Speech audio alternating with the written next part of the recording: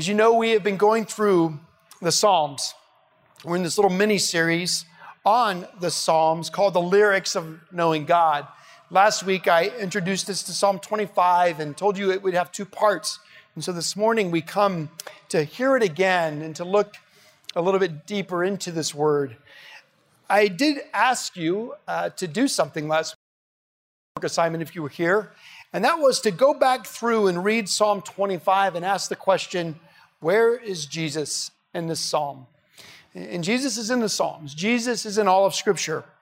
And as you ask the Holy Spirit to move, He will illuminate your hearts and minds to see things about Christ that are very profound. We'll see that again today. So as I read the passage, all 22 verses, listen again for the condition of David's soul. How did he describe himself? Secondly, listen to the request that David is making of God. Also, listen why David is saying, I trust you. And then lastly, look for Jesus. Where is he? Let's stand for the reading of God's word. Psalm 25.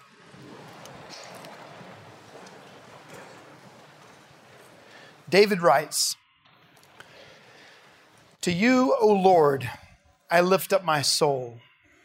O my God, in you I trust. Let me not be put to shame. Let not my enemies exult over me. Indeed, none who wait for you shall be put to shame. They shall be ashamed who are wantonly treacherous. Make me to know your ways, O Lord. Teach me your paths. Lead me in your truth and teach me, for you are the God of my salvation.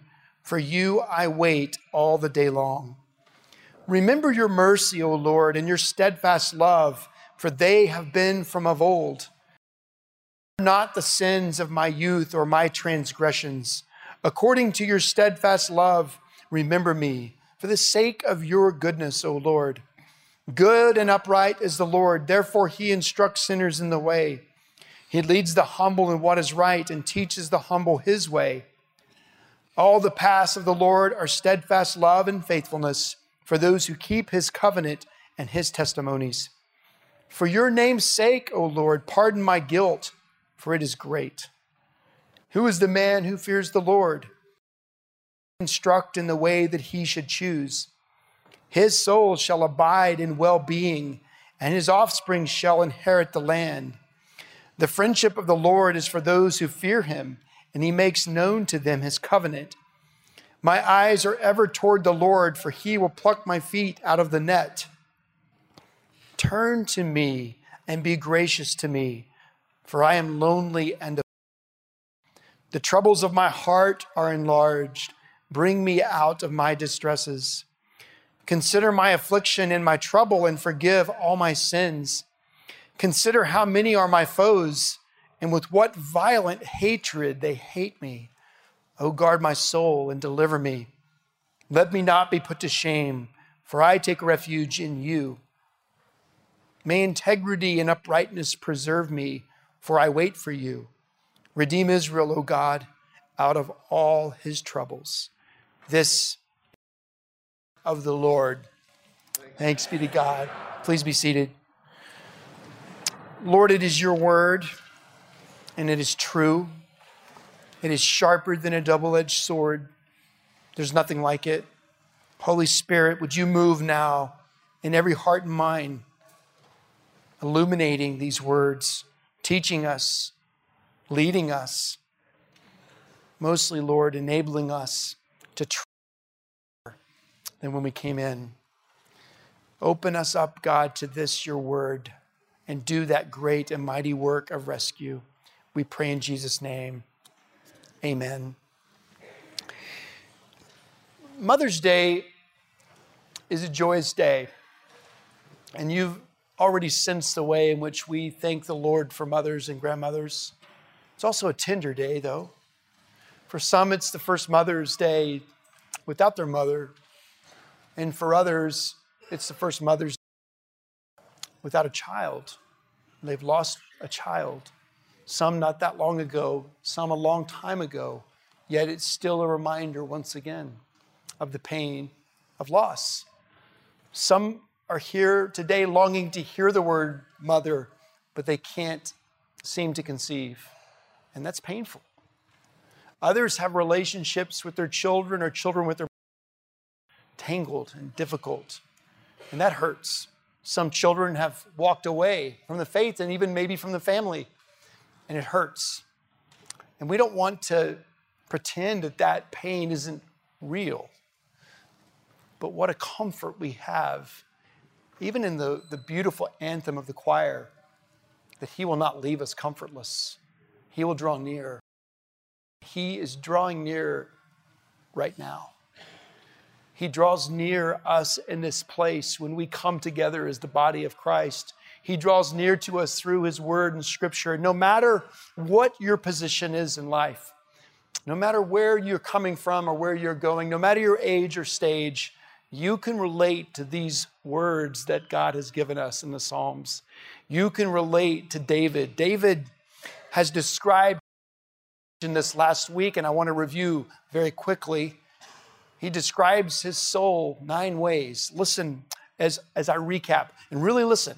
I'm going to go very fast here. David is in conflict with his enemies. He is searching for the right path. He is waiting. How many times did he mention that? He has been humbled. He is guilty because of his sin. He has been trapped and he's stuck and unable to get loose. He is in distress. He has a troubled heart. He is lonely and afflicted. That's how David describes his soul. And every Sunday that we enter into this place, in fact, every day we wake up, somewhere in us, we relate to this. That's just the world we live in, this side of heaven. But along with the condition of his soul, there are about 9 things David says about himself. He then offers around 19 different requests to God in these 22 verses. I'm not going to go over that list again, but I encourage you to. David, because he knows the condition of his soul, God, this is what I need. This is what I ask. David then goes on to reveal why he believes God is trustworthy, why God is the one in whom he trusts. This is a psalm of trust. David says, to you, O Lord, I lift up my soul. O my God, in you I trust. So in a word, it is a psalm of trust. And the reason he trusts God, again, very, very intensely, because I'm going to go quick, is because David describes God this way, that none who wait on the Lord will be put to shame. He is the God of salvation. He is good and upright. He instructs sinners. He leads and he teaches. All his paths are love and faithfulness. He offers friendship. Think about your best friendship. It's not perfect. God, the framer of the universe, the one who upholds the world, the whole universe, all of his creation in his hands, offers you and me friendship. And he sets us free from the trap. So where is Jesus? You are not required to have a seminary education or to go through extreme intellectual level theology to see the beauty of Jesus Christ in all of God's word. By asking God himself, the Holy Spirit, to illuminate your heart and mind, you can see where Jesus is in these words. For example, I'm going to mention 16. Lean in. I'm going to go fast. First of all, David says, to you, O Lord, I lift up my soul. That's Jesus. Jesus is God. Jesus is present, though David doesn't. Though he is hoping in the promise of a coming Messiah, as he prays, he's praying to the Trinity. David says he was put to shame. He's afraid of being in shame. Well, Jesus took on our shame. Jesus is seen in the psalm when David cries out, please don't let my enemies exalt over me. Jesus' enemies exalted over him. David goes on to describe that he's having with these people who hate him. And as he describes their hatred, He is describing his enemies. Christ Jesus was hated. He was hated by all of us. The crowd that said, Hosanna, Hosanna on that Palm Sunday, then switched and cried out, crucify him, crucify him. In this beautiful speaks about the way in which the Lord leads and teaches, and that's what Jesus does. He was the Messiah. He points them to the path, but this is important. Is David seeking the right path? Jesus is not just giving direction to the right path. Jesus is the path. Jesus is the way. He is the truth. He is the life. Verse 5, David talks about God's salvation. Well, Jesus is God, and Jesus is our salvation.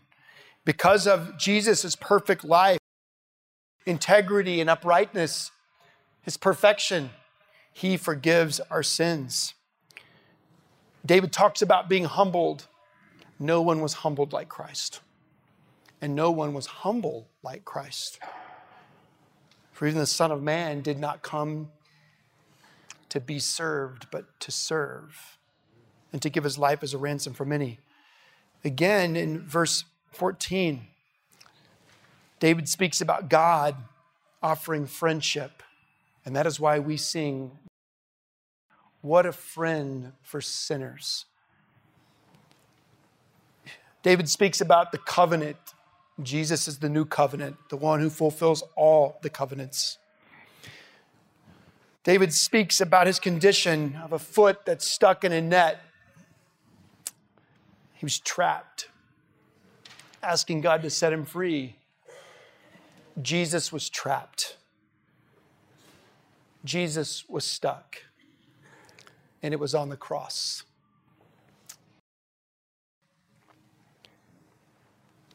David says, and we relate to this so well, I'm lonely and afflicted. No one experienced loneliness like Jesus. No one experienced affliction like Christ.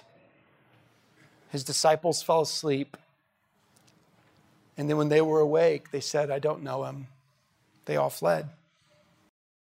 David says in verse 17, the troubles of my heart are enlarged. Bring me out of my distress. You relate to that, don't you? I do. Jesus' heart burst because he took on the sin of the world and the Father's perfect wrath. He died of a broken heart.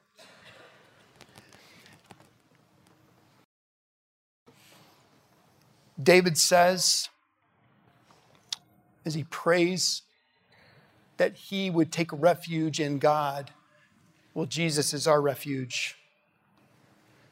David prays, guard my soul and deliver me.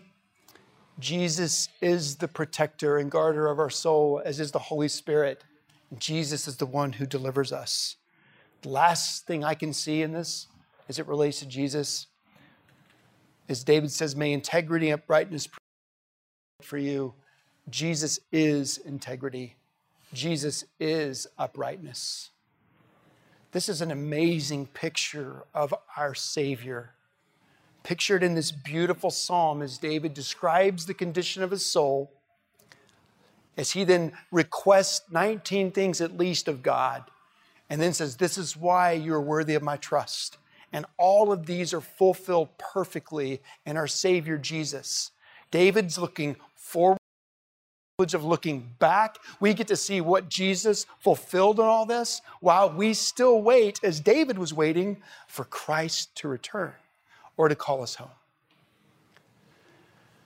Now I want to focus our time for a few more minutes in the final verses of Psalm 25, and I want to start at verse 16. Verse 15. After David had described the friendship of the Lord, he then says this, verse 15, my eyes are ever toward the Lord, for he will pluck my feet from the net. I love this verse. I want you to picture it. David is in trouble, and he was in trouble a lot of his life. He was stuck. There are reasons why he was stuck. Today we celebrate Mother's Day. Mothers, as a father, married to this incredible woman who is an amazing mother to me, to the way she loves her children, I stand in awe of the calling that God's placed. We do it together. Not just a husband and wife, a father and a mother, but also a body. We take that vow very seriously, that we need each other. Why? Because kids get stuck. They make messes. And your job, pretty much from the moment you wake up, is to begin to untangle, to pull out, to remove, to correct, letting them go, knowing good and well that they're about to do the same thing over and over and over again. You know, they call you this most wonderful word, mom. And as young parents, as soon as that child looks as if they're able to start speaking, the father and the mother, sometimes silently or quietly or in secret, try to get the child to say their name first. Mom, mom, mom, dad, dada. I lost except one. And that was actually a tie. Our first child didn't say mom or dad first. She said yellow. It was really clear, I promise. Mom, you want to hear it. And then when you do, you celebrate. But it's not too long, ladies, after that, when you get so tired of hearing that word. Mom, mom, mom, mom, mom, mom, mom. You know it, right? Dad gets it once in a while. It's mom all the time. You know why they do that? Because they need you. They really do. You may not feel like it's a need, but to them it is. And they're crying out to the one that can help solve whatever problem they're in. When they're little, it's tangled hair and you comb it out. But soon it's tangled relationships and they need your presence even more. For a while, it's your child being stuck on a math problem, but later they're stuck in a mood. All through our life, as moms and dads, as brothers and sisters, as aunts, as uncles, as grandparents, as members of a church, we are helping one another help others when they have a foot that's been caught in a trap, in a net. And that's the condition of our life. And here's why it's true. The very first mother, the very first earthly father fell deep in a trap that has impacted humanity from the beginning. The trap was the enemy asking a question. It's the first question in the Bible. Satan says to the first mother, "Did God really say?" She described then in Genesis 3 what God said, but then something moving in her convinced her that this was a good decision. And she took the fruit she was told not to eat. She gave some to her husband. He took the fruit. They both ate. They were trapped into sin. And when they fell into sin, all mankind would be imputed with that first Adam's sin. And what that means is that we live in a world where we experience the realities of being trapped, of being stuck. David speaks about it. In verse 15, David says, "My eyes are ever upward to the Lord, for he will pluck my feet out of the net." What is the net? In David's life, we see that there were nets, I'm going to use the plural word, that were brought on by external realities. The external realities were other people, other kings, other nations coming against David in sin. They were moving against David externally, and often he found himself hiding from those who truly wanted to take his life. Saul wanted his life. Other kings, soldiers, they wanted David dead. People in his own family wanted him dead. These external pressures of sinful man were coming against him. Those weren't necessarily David's fault, but they put him in a position where his soul was deeply shaken because his foot was trapped. He could not deliver himself from those external enemies. But David, as beautifully as he describes his enemies, verse 9, consider how many are my foes and with what violent hatred they hate me. The external enemies were not his only enemy. It was also his own self. It was the internal reality of his own choices to sin against God. That's why in this beautiful psalm, David asked for God not to remember his sin or his transgressions. In verse 18, he says, consider my affliction and forgive all my sins. Like David, this side of heaven, we experience the external reality of sin coming against us. It comes in the form of other people and their sin coming against us. It comes in the form of disease and natural disasters, all part of this broken world. And it affects us. We find ourselves trapped and stuck. You hear it in our prayers Sunday. As loved ones lose loved ones, as dear ones battle illnesses that they didn't see coming and don't know what to do, it's hard. That's the external. It's coming at us. But the truth is, there's also the internal. There's also the reality that it's not just what's out there that's coming against me in all of that sin. It is also me. It is my choice to not abide in Jesus, to not follow the things that the Lord has said, to simply, like Eve, ignore the fact that God's word did say this and this and this. And we get trapped. Some people don't like to go back to Adam and Eve for a lot of reasons. Sometimes people think they wouldn't have made the same choice.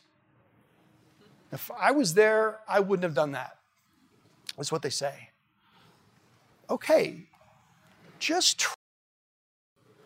try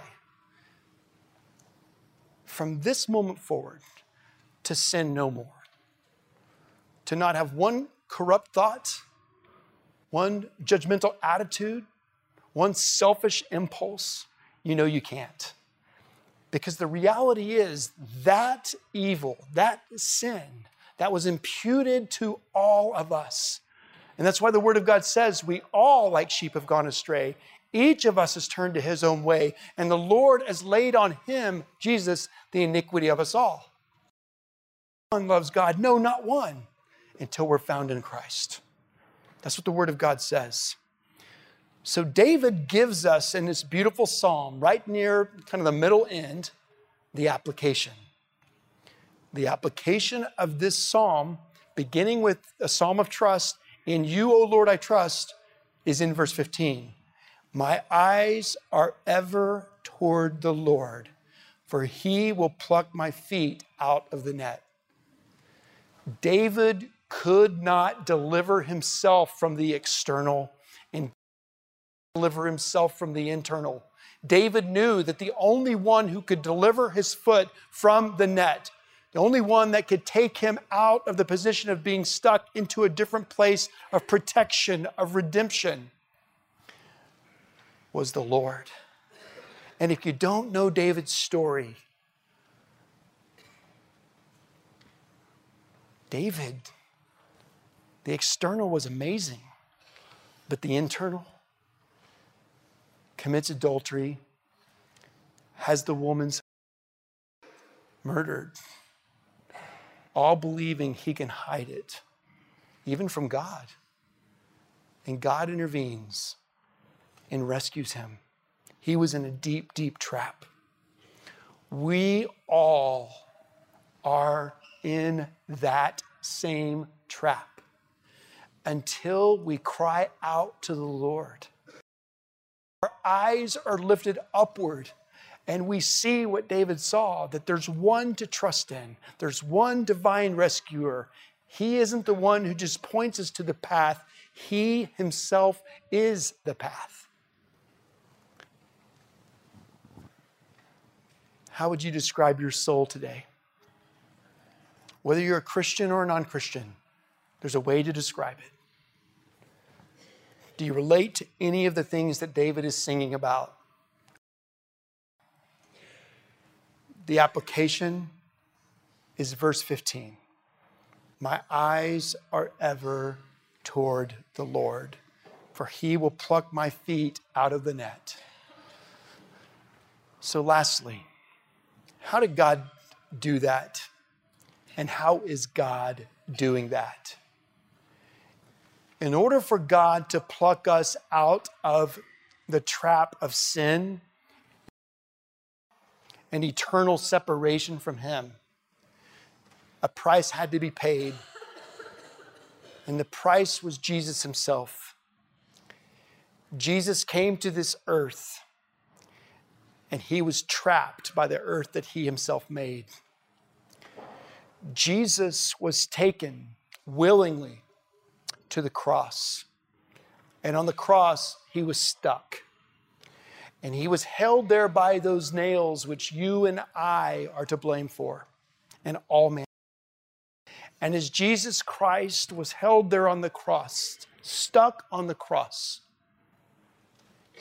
he stayed so that you and I would never have to hear the words, I never knew you. He stayed there and cried out, my God, why have you forsaken me? So that all who are in Christ would never have to pray that prayer. Jesus Christ stayed there until he died. There until his heart burst. And just before it burst, just before it became so enlarged by the sin of the world and the wrath of the Father, he said, it is finished. And what he meant was that now my people can be set free. I have done what I was called to do. And then his body was taken down, dead, put in the tomb, and then he rose from the dead. What a picture that all who trust in Christ will also be raised from the dead. And there will be a glorious reunion of all who are in Christ, even with resurrected bodies. And there in the presence of our Lord, we will see his eyes. And when we see him, and for all eternity, we will have a gratitude that we have never known. Because we will see the eyes of the one who came and did everything to set us free from the trap of sin and death. And all who are in Christ, death will be no more. Hallelujah. If you have never trusted Jesus, may today be the day that you say, I want to be set free. What do you have to do? Just pray, Jesus Christ, forgive me of my sins. Save me. You're his. I believe if that's happening in your life at this moment, he's brought you to this place today that you might hear the good news that leads us to sing. Hallelujah. What a Savior. I'm grateful for your patience in listening. And may the Lord use these words, his word, to transform your life and mine. Will you pray with me? Father in heaven, forgive us when we rush past these beautiful words. If we're already in you, saved by your grace, give us more and more gratitude for the amazing gift of eternal life, for the amazing gift of Jesus. And Holy Father, if there are any in our midst right now who are there saying, I need Jesus, welcome, aid their soul, help them to sense your presence, give them the words to pray that they might know they're yours, save them. And Lord, for those wrestling with what they're hearing, keep that persistent agitation present so that they could see that you're loving and kind and merciful, and that you aren't just one of many paths, you are the path, the way, the truth, the life. And Lord, as we close in singing today, would you keep us present for just a minute? Lift our eyes towards heaven as we listen and sing, anticipating the day where all who are in Christ will see you. We will see you. Give us a longing for that. We pray in Jesus' name. Amen.